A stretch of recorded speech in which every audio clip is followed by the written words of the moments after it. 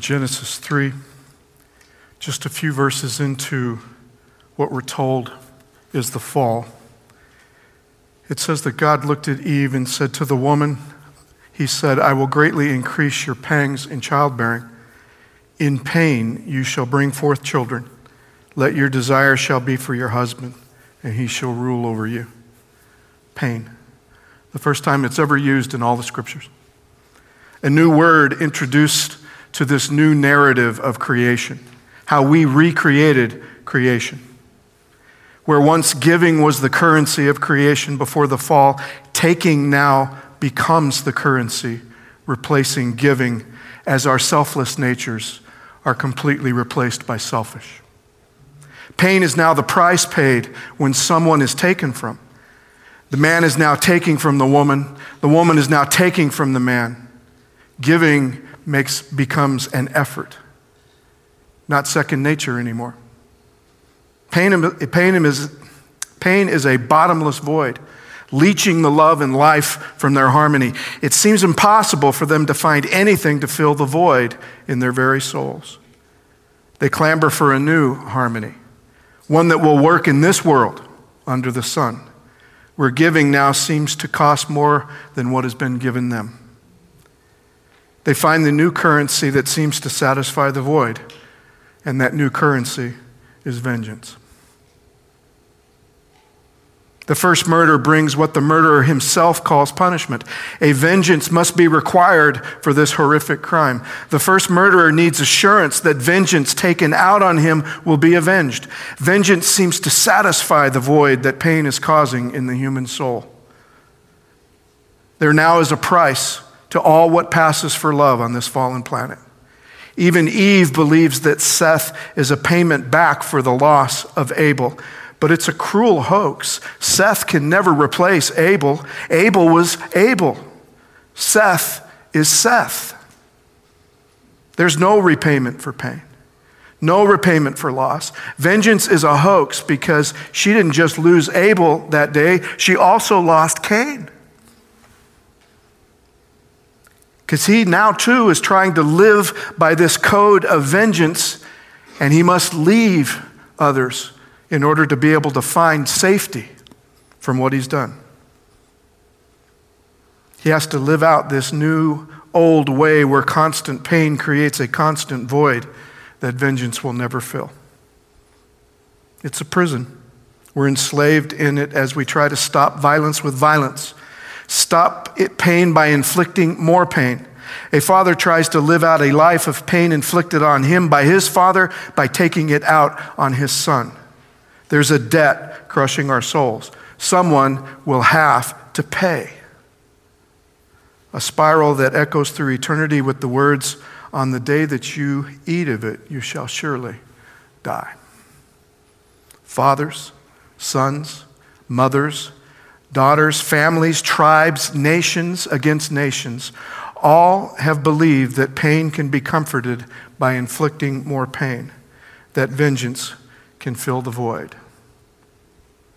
Paul looks in his own heart and says, I delight in the law of God in my inmost self, but I see in my members another law at war with the law of my mind, making me captive to the law of sin that dwells in my members.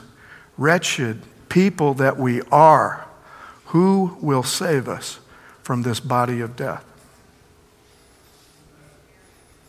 2 weeks ago, the Kohelet, the author, the bringer of wisdom in the book of Ecclesiastes, concluded that when wisdom, or God's way, and again, to clarify, when Solomon speaks of wisdom, he speaks of something that was given to him by God. He speaks of a way that God has to operate, that God has a will and a way.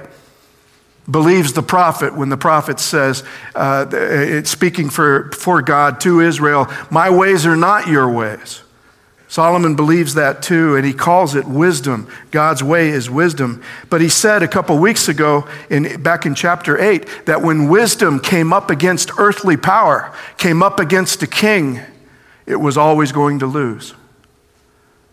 Because it doesn't have the home field advantage. God's ways are not at home here. Under the sun is not where God's governance rules. Kings rule here. kings that live by the very laws that vengeance brings about. And the Kohelet said, when that wisdom, no matter how wise, no matter who brings it, it comes up against the absolute power of a king, it's always going to lose. It will not win out.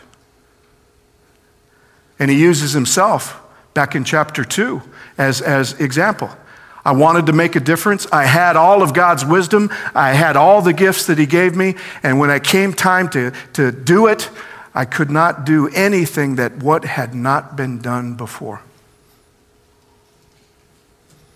Last week, he concluded that wisdom teaches. He finally said that the one thing that wisdom can win out on and teach right here is that it teaches those of us living that death is preferred to life under the sun. Because life under the sun is vexation. And the one thing death is that comes to everybody, the same fate awaits us all, is that at least we get to rest and have peace and stop the vexation and toil and oppression that plagues all who are living under the sun. The dead know none of this anymore. In fact, the only thing good about living, according to wisdom, according to our Kohelet, the only thing good about living is that knowing one day we'll die.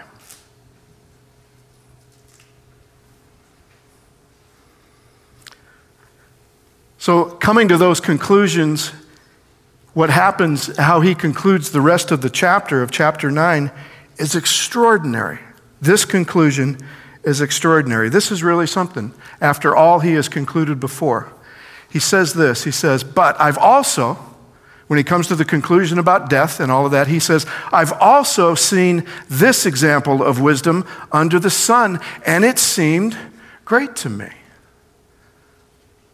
The first great example that wisdom gives all of us is, and that we know that it's from God, is that we know one day we're going to die. The dead know nothing, but we know, the living know, that one day we're going to die. But he says, I've also seen this example. He only has one other example. It's almost like he's saying, you know what, I meant everything I said about being under the sun and the futility of it all, futility of futility, vain of vanities, all is vanity, all is futile. But there was this one time. There was this one other thing. There was this one time. And he tells this tale. There was a little city. A what? A little city. Little. Some of yours will say town. I like that. There's a little town. There's a village with how many people? Very few. Very few. And a great king. What kind of king? A great king came against it and besieged it, building great siege works against it. You get the picture, right? Little town, great king. Little town, great king. Not many people, very few, much less an army, but the king has siege works. He has a full military presence. There's only one way this can go, right? If I were to take a bet from you today, who are you betting on? You bet. Not even odds. You can't take the little town with no army, very few people. And this king goes nuts. He feels that the town needs to be sieged, if you will, which means building siege ramps and making sure that nobody gets out and hunkering down and just waiting for them to starve or to die of thirst in order to be able to surrender. The king wants to show this town who's who, right? But amongst those tiny amount of people, those few people, there was a poor what? A poor wise man. And he, by his wisdom, delivered the city. Yet no one remembered the poor man. What? We just lost our bet. We lost our bet because there was one guy amongst that tiny little congregation who had God's what? Had his wisdom. He did it his way, God's way. It's not described. It just says that all he had was wisdom. And by the way, he's what? Is he rich? Does he have power? Does he have wealth? Was he able to hire a bunch of mercenaries to be able to drive this king away? No. He was what? He was poor. All he's got is what? God's wisdom. God's way of doing things. God's way of governance brought to be living under the sun. And it works. He delivers the city, but is he written up for it in the history books? No. In fact, we don't have an event like this anywhere. But I would venture to say, and this is just me, I would venture to say that this happened to Solomon. You have to understand that by the time that Solomon takes the throne, his wealth and his power are so much. I'm not 100% sure, and I've looked cursory, I haven't looked real close, but I'm not 100% sure that there's a narrative of Solomon ever having to go to war. Do you guys recall anything? I don't think he ever had to.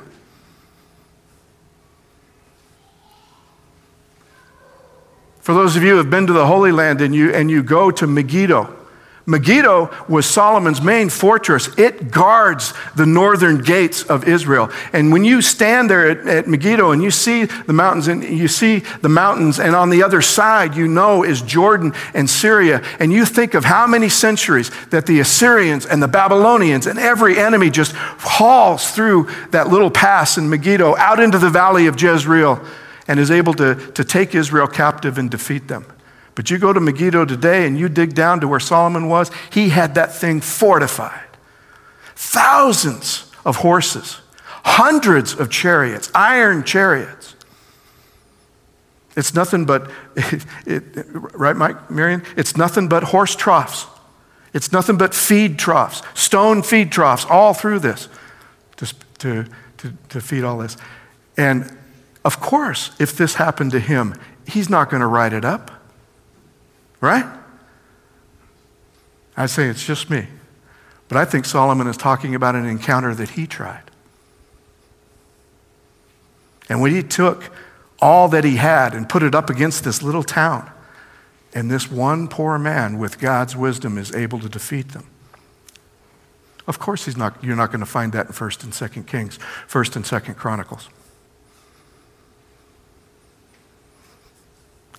One commentator says he saved the town, but afterward his act was forgotten by the townspeople because they prefer not to think that their welfare had depended on the wisdom of a man of lowly status.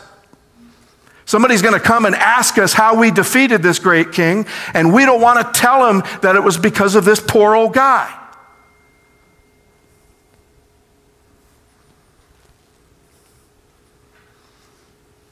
So the Kohelet says, wisdom is better than might, yet the poor man's wisdom is despised, and his words are not heeded. Better wisdom than might. The poor man's wisdom is scorned. The Kohelet takes us through still another dialectic turn. If wisdom does not come from a prestigious source, it's liable to be ignored or forgotten. Wisdom is a supreme value, according to Solomon. But given society's concern with status, if wisdom is not accompanied by prestige, it will have no audience.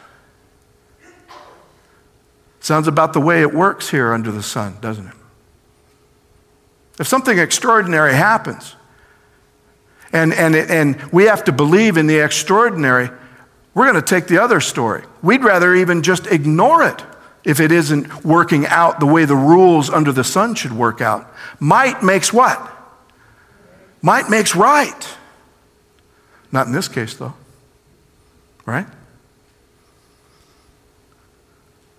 So I'd go one step further on this commentator who used the word prestige, that they don't acknowledge the old man because it's not prestigious enough. I want to say this too. I really believe that the solution, whatever it was, didn't include violence, did it? Right? He's a poor, old man. He defeated a military enemy without a military. It couldn't have been a military victory. It couldn't have been a military victory. And if that's the case, then they may be free and they may have gotten rid of this great king, but it also means that having to tell people that there is no warning for anybody else who wants to try this. See, the great king can take his army back home, his military, and signal to the world, don't try nothing with me. I got siege works. But this town, they can't tell that story, can they? They don't have that. So for them, it's just best to ignore this nonviolent approach, whatever this old man did. In fact, it's to the point to where his wisdom is disrespected, even amongst the people that he saved.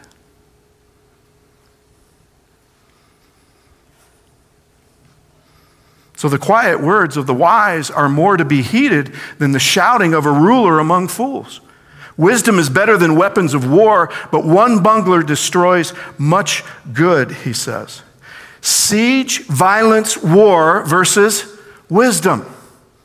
Weapons, loud words, more threatening, high volumes, arguing, fighting, getting louder than someone else versus the quiet words of wisdom. I have to admit that I didn't think I would find in Ecclesiastes another confirmation of all the study that we've been through in the past 2 years on the tactics of the beasts in Revelation. A church that uses under the sun power mixed with the religious power of Christianity. The false church, the church of the dragon, the church of the two beasts versus the church of the Lamb that was slain. And what did they do? They weaponized everything. They weaponized the very gospel. They take the sword of the word, the two-edged sword that's sharper than anything, and they turn it into an actual military weapon. They weaponize the cross, literally turning the cross into a sword. Constantine claimed to have the 3 nails that held Jesus to the cross, and he forms it into the handle of his sword.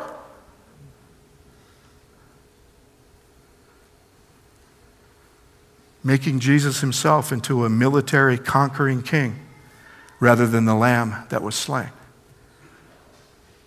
We studied prophetic history for 2 years, looking at the beast, both Catholic and Protestant.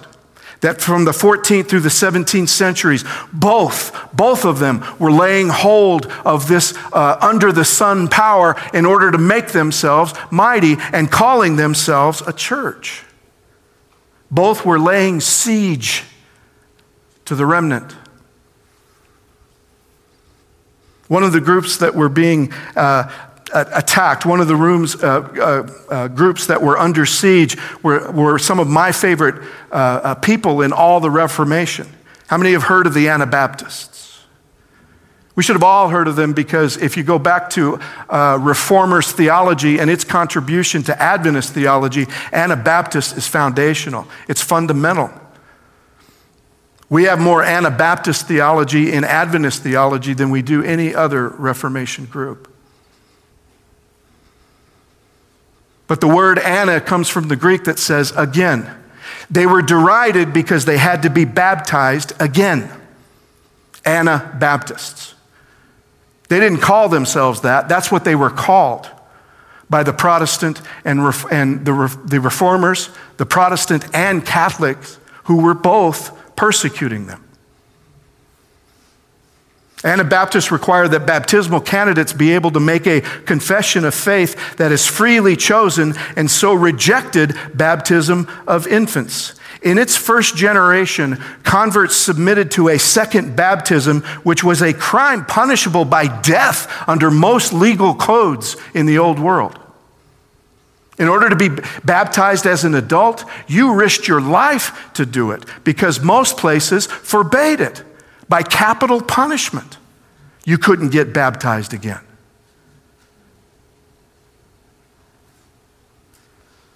Members rejected the label Anabaptist or rebaptizer. As a matter of fact, Anabaptists would reject any label because they were afraid that once you named us, that would freeze us. They were non-creedal. They would not accept a creed. They always left room for the Holy Spirit in their lives to be able to grow. They didn't even want a name. So if you called them an Anabaptist, they'd look at you and say, well, that's your name for me. Members rejected the label Anabaptist or rebaptized, for they repudiated their own baptism as infants as a blasphemous formality. The reason that they were just baptized once is because they said infant baptism was blasphemous. So it's like it never even happened. One of the early leaders, Balthasar Hobmeier, in the 16th century said, I've never taught Anabaptism, but the right baptism of Christ. That's what I teach, which is preceded by teaching and oral confession of faith. I teach and say that infant baptism is a robbery of the right baptism of Christ. So you couldn't call an Anabaptist an Anabaptist. Most Anabaptists adhered to a literal interpretation of the Sermon on the Mount, Matthew 5-7, which teaches against hate, killing, violence, taking oaths, participating in use of force or any military actions, and against participation in civil government. Anabaptists view themselves as primarily citizens of the kingdom of God, not of earthly governments. As committed followers of Jesus, they seek to pattern their life after his. The Amish, Hutterites, and Mennonites are all direct descendants of the Anabaptist movement. Anabaptists were heavily persecuted by state churches, both magisterial Protestants and Roman Catholic, beginning in the 16th century and continuing thereafter, largely because of their interpretation of Scripture, which put them at odds with official state church interpretations and local government control. Anabaptism never was established by any state, and therefore they could not be associated with any of its privileges. And they were persecuted by both Catholics and Protestants. My favorite reformer, the only thing that I have against him, was that he martyred the Baptists in southern Switzerland. Along with Calvin in northern Switzerland in Geneva, they were both martyring Anabaptists, along with the persecution from the others. But what they decided was that persecution was a reason for witnessing. Because every time one was martyred, they'd win 5 more converts. I've told you the story before, was that at Lake Zurich or Lake Geneva, the persecutors decided that if you're going to be baptized again, well, we'll do it again. So they would take them and they would put them in a sack, and they would seal up the sack, and they'd row them out to the middle of the boat, and they would throw the middle of the lake, and they would throw them in. You want to be baptized? Okay, we will. The problem was that from the time that they started to put the sack on them and put them in the boat and would row them out, it would take about 20 minutes. And in 20 minutes, every one of those soon-to-be martyrs had a pretty good sermon ready. And they would preach all the way out. And when the persecutors began to row back after getting rid of this pest, they'd get to the shore and there would be 5 more in the water being baptized. They tried to take care of that by then eventually just cutting out their tongues. But I want to say that being martyred, being willing to do that, being willing to live that way, I really believe that this is the 16th century, that it actually forced the beast to change tactics, because the force and the fear and the coercion and martyring the believers, that was backfiring. It was winning more people than what it was getting rid of. The beast had to change tactics. So the beast from the land has a different tactic than the beast from the sea. Can't just be killing everybody. He could just pretend to be free. We talked about that. So from the fall, Humanity begins living out this selfish nature now manifest. And we find it even more. We find even more reasons humanity finds even more and more reasons to marginalize people and to practice this new paradigm of power. And it has immediate consequences, doesn't it? Immediate consequences. Sorry. And Abel, his part of the firstlings of his flock, their fat portions, the Lord had regard for Abel and his offering, but for Cain and his offering, they had no regard. Cain was very angry, and his countenance fell. One generation removed from the fall. This is Adam and Eve's first generation of children. When I teach this to kids, I ask them, why? Why was it that Cain felt he had to kill Abel? What do we say? He was jealous, right? He had envy. He was full of lust, pride, arrogance. Those are all emotions. Those are all emotions. So what I like to say is that he murdered him for nothing. Vanity. Simply living out something that he doesn't understand or hasn't fleshed out yet. He murders him for nothing. And what will the price be for one murder? What is the price? When Cain is told he can no longer belong and toil the field, he cries out that he is had vengeance taken against him. He said, my punishment is too great to dare. It's too great to bear. I can't do this. The vengeance is too much, he yells at God. And then the God said to him, not so. Whoever kills Cain will suffer a sevenfold vengeance. And the Lord put a mark on Cain so that no one who came upon him would kill him. Only the threat of 7 more being murdered can now protect Cain from one. And that doesn't last long because Cain's grandson comes home one day and tells his wives that he just murdered a man for hitting him. A guy walked up to me and hit me, so I murdered him. And so he calls on the mark of his grandfather for protection, but he says this, if Cain is avenged 7-fold, then Lamech, what? 70-fold. The new paradigm of power is now 70 murders for one. Violence has no end in its toll in this under the sun paradigm.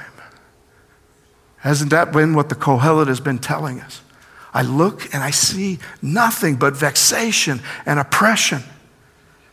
Humanity has no choice but to live this out.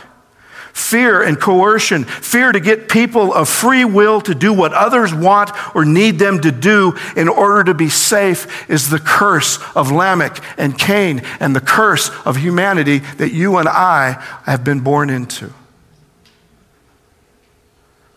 So much that within 10 generations of the fall, just 10, God pronounces this upon the creation.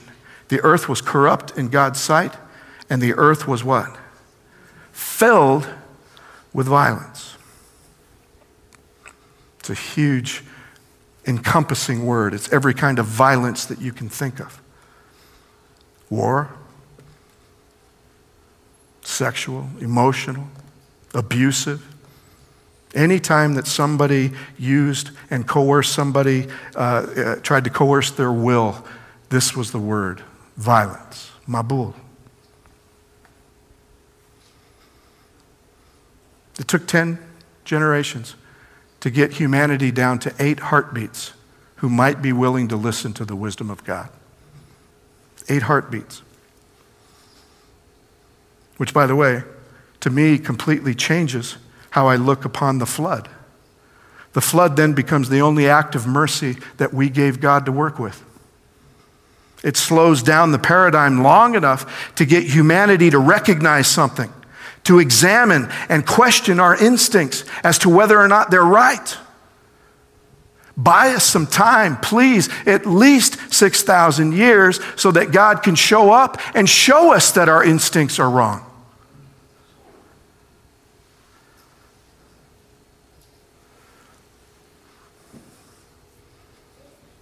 Sermon on the Mount comes early in Jesus' ministry. When he does show up, it comes early. He comes to show that under the sun rules of governance does not and will never work in the kingdom that he is bringing. It's almost a warning. His life is a warning to us. You think that you can bring those instincts into the kingdom of heaven. I'm sorry, but you can't.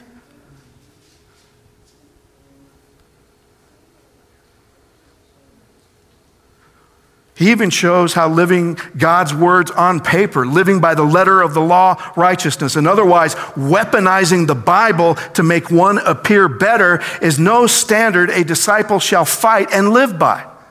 I thank you, O Lord, I'm not like that tax collector over there. A Pharisee that only relates, a believer that only relates to God by what's written on the page. I'm not a thief, I'm not a rogue, I'm not an adulterer. Jesus began that parable saying that guy who tries to relate to God by the letter of the law, he's not even praying to God. He's praying thus to himself.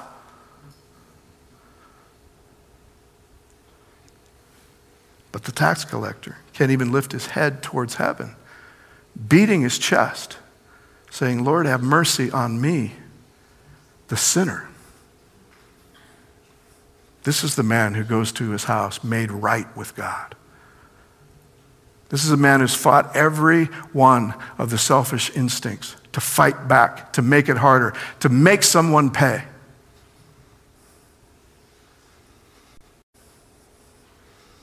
So Jesus begins with going after this standard of righteousness with a phrase that he'll use a few times. And Mike said it when he started scripture reading. You have heard that it was said. You know what's written, right? You know what's written in the Ten Commandments and the law. You know what's written. But what? I say to you. Is he allowed to do that? Well, he wrote the first one. And now the first one is living in his heart, so yeah, he's allowed to do that. And he does it a few times. This is what the law says on paper, and then he says, and what I say and do fulfills it. That's what he's saying every time he says, you've heard that it was said, but I say to you. So you've heard this said that those of ancient times, you shall not murder, and whoever murders shall be liable to judgment. That's a good law, by the way. Isn't it? Most every civilization that we've had as far as we can go back has had some sort of law against murder. That's a pretty good law. You shall not murder, and whoever murders shall be liable to judgment. But I say to you that if you're angry with a brother or sister, you'll be liable to judgment. If you insult a brother or a sister, you'll be liable to the council. And if you say, you fool, you'll be liable to what? The hell of fire. Find me a law written in any civilized law that says if you're angry with someone, you're liable to judgment of hellfire. In other words, punishable by capital punishment. And, by the way, you're condemned eternally. Anybody have a law written like that? No, we usually stop at the life-taking part, right? But Jesus says, hey, where does the instinct and the impulse for murder come from? It comes from within. Usually begins with a war of words, by the way. Usually begins with an insult. And then it escalates. And then the spiral takes over. And then the instinct takes over. So Jesus said, why not go to the matter of the heart? Why not cleanse the heart and not even be angry with anybody? Because it's too scary to think about, isn't it? So the solution would be not to act, but Jesus says, don't just act, but go even further. Feel, he said. When you're offering your gift at the altar, if you remember that your brother or sister is something against you, leave your gift there before the altar and go. First be reconciled to your brother or sister, and then come offer your gift. Reconcile and be reconciled. Don't even go to church with that on your heart, he says. Don't even try to worship me with that on your heart. Cleanse your heart. Go reconcile with your brother. Come back to me, and now we can talk. Reconcile and be reconciled. Not simply what we do, it becomes who we are. Paul puts it this way: if anyone is in Christ, there is what kind of creation? A new creation. Everything old has passed away. See, everything has become new. All this is from God, who reconciled himself to us to himself through Christ, and he's given us the ministry of reconciliation. That is, in Christ, God was reconciling the world to himself, not counting their trespasses against them, and entrusting the message of reconciliation to us. We're the only ones that know what it's like to be reconciled to God. We're the only ones that are allowed to tell anybody else what it's like. Because no one else knows what it's like. And by the way, self-righteous people don't know what it's like.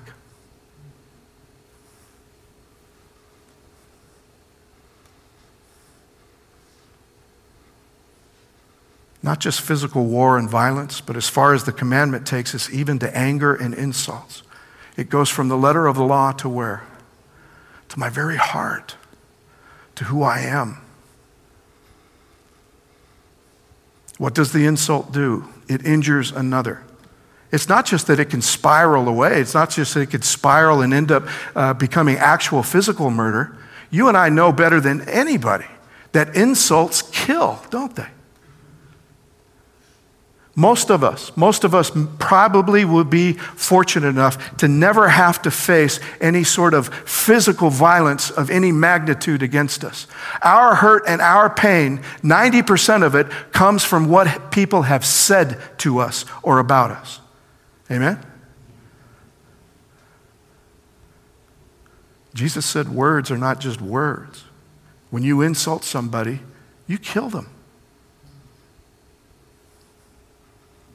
By the way, one of the other reasons that the Kohelet said we're better off dead is because it silences those insults. The problem with insults is that if you murder somebody, at least they're dead. You insult somebody, they have to listen to that insult for as long as they're living under the sun.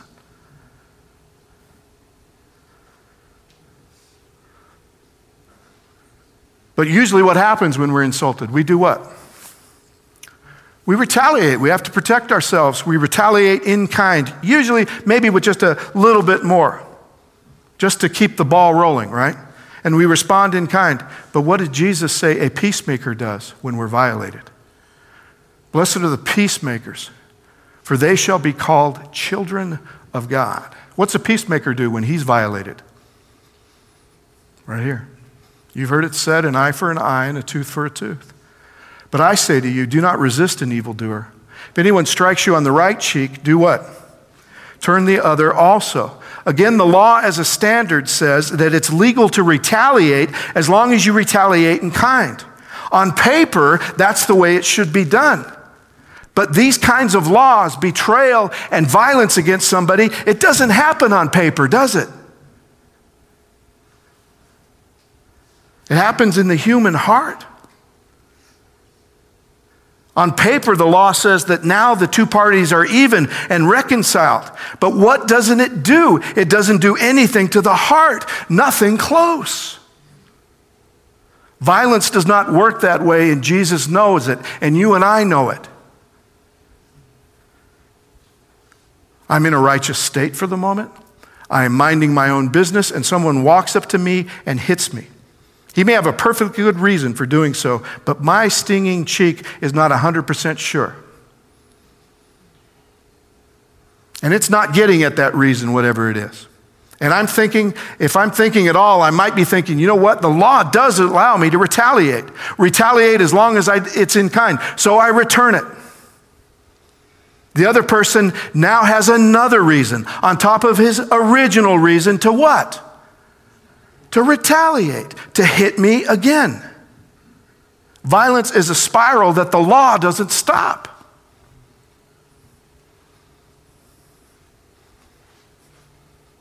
But note what turning the other cheek can do. At least it stops the cycle. Now you may get hit again. In fact, you may get hit again. But at least we are no longer the ones that is fueling the retaliation. Hopefully they get tired before they kill me. But usually what happens is that they begin to recognize something. And by the way, the great peacemakers of our generation, men like Gandhi and Martin Luther King and John Lewis, they knew that. It does something. It wasn't just enough to stop the violence here. They were concerned enough about the violent people's hearts. They wanted something to happen to them. That's a love I can't imagine. And they were willing to risk everything to make it happen. Cheeks and teeth and eyes, and even their own lives. Greater love has no man than one who's willing to lay down his life.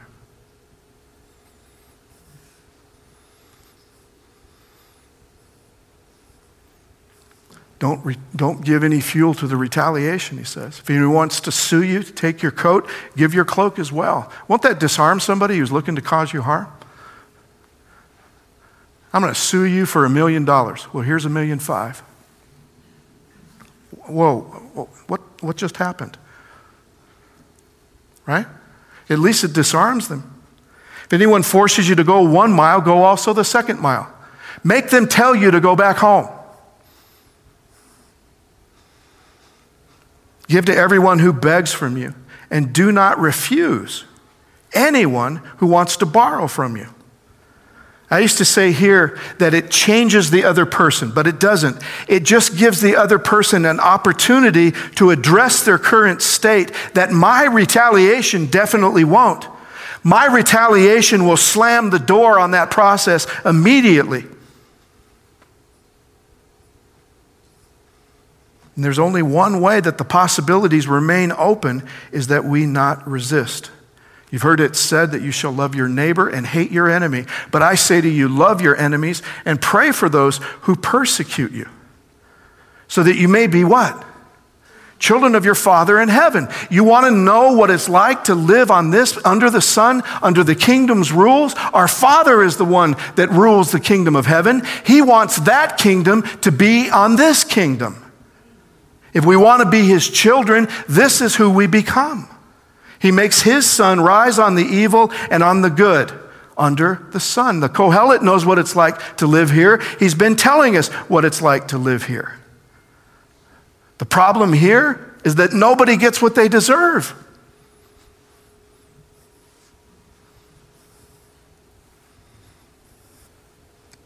The rain falls on the righteous and the unrighteous. Then he goes even further. He says, if you love those who love you, what reward do you have? Do not even the tax collectors do the same? By the way, he went straight for the jugular on that one. Let's name the worst sinner that they can think of. You just compared my love to the worst sinner you can think of? Yeah. They love people who love them. Jesus said, I died for people who hated me. If you greet only your brothers and sisters, what more are you doing than the others? Do not even Gentiles do the same? Man, oh man. It just keeps coming, doesn't it? I don't know about you, but I'm drained. I'm absolutely drained. No way, no how. Is anybody here close?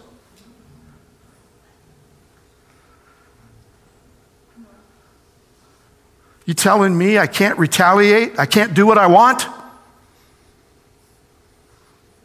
What I'm willing to forgive is so far short of who I am and supposed to be, which, by the way, then, when we get to this point, when we realize it, guess what? We get to be driven all the way back to the very first beatitude that says, blessed are the poor in spirit.